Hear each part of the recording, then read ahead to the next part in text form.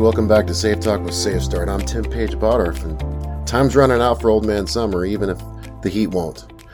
That means kids are heading back to school, and it's time for us, the drivers and us, to boost our eyes and the mind on task.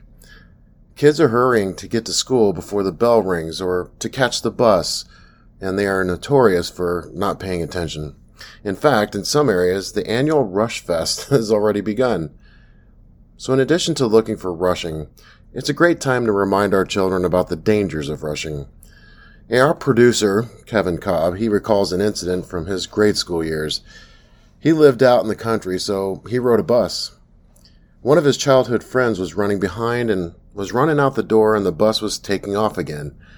His friend hopped a bar ditch, slipping in the morning dew on that grass, and slid right under the front of the rear tires of that bus. He amazingly survived, but with massive internal injuries. He missed an entire school year, and to this day lives with those consequences from that specific day, and that was over 40 years ago. He was just 13 years old at that time. And the child who was run over was not the only victim that day. But think of the bus driver and surely the regret that haunted him for the rest of his life. And what about the kids on the bus who witnessed that classmate being run over? Now you add in parents who are trying to drop off their kids before work, and this is a recipe for disaster. And I came across an NSC article that got me thinking about this. So a big shout out to my friends there for doing the heavy lifting on this one.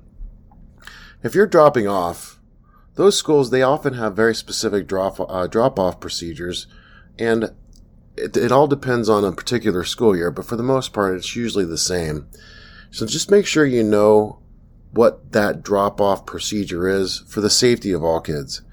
Now, the following applies to all school zones. Now, don't double park. That blocks visibility for other children and vehicles. Don't load or unload children across the street from school. And carpool to reduce the number of vehicles that are at the school at one time.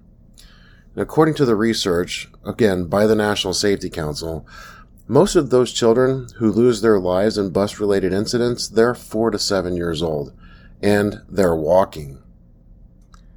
Were they hit by the bus or by a motorist illegally passing a bus?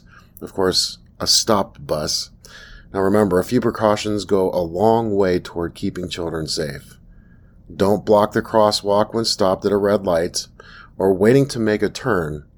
And forcing pedestrians to go around you, this could put them in the path of the moving traffic or even the line of fire. So in a school zone, when flashers are blinking, stop and yield to pedestrians, especially those ones that are crossing the crosswalk or intersection. And always stop for a school patrol officer or crossing guard holding up that stop sign. And take extra care to look out for children in school zones, again, near playgrounds and parks and all those residential areas that you might see children. Don't honk or rev up your engine to scare a pedestrian, even if you have the right of way.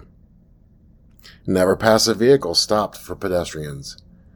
And always use extreme caution to avoid striking pedestrians wherever they may be, no matter who has the right of way. If you're driving behind a bus, allow a greater following distance than if you were, driving behind a car. If you will give yourself more time to stop, especially once that yellow light starts to flash. Again, it's illegal to pass a school bus that's stopped to load or unload children. Keep that in mind. So here we go. Never pass a bus from behind or from either direction if you're on an undivided road. And if it's stopped or loading or unloading children, make sure you remember that. If the yellow or red lights are flashing and the stop arm is extended, traffic's got to stop. Now, the area 10 feet around a school bus is the most dangerous for children, so stop far enough back to allow them space to safely enter and exit that bus. Now, be alert. Children, they're often unpredictable, and they tend to ignore the hazards, and of course, as we all know, we were kids once before, they like to take risks. Now, if you're around a high school, get your awareness up too. And keep in mind the most experienced driver likely has less than 2 years of experience behind the wheel at a school. So perhaps the best way to keep everyone safe is to put your phone away while you're driving, period. Full stop. No phone. I turn mine off when I'm behind the wheel as best as I can. And so when thinking about this, you know what? We don't want those distractions driving through those zones. That's it for this short episode today. I just wanted to hop on the podcast and remind us all that school is back in session, and keep your eyes and mind on task and look out for our little ones. I'm Tim Page-Bottorff for Safe Talk with Safe Start. I will see you down the road.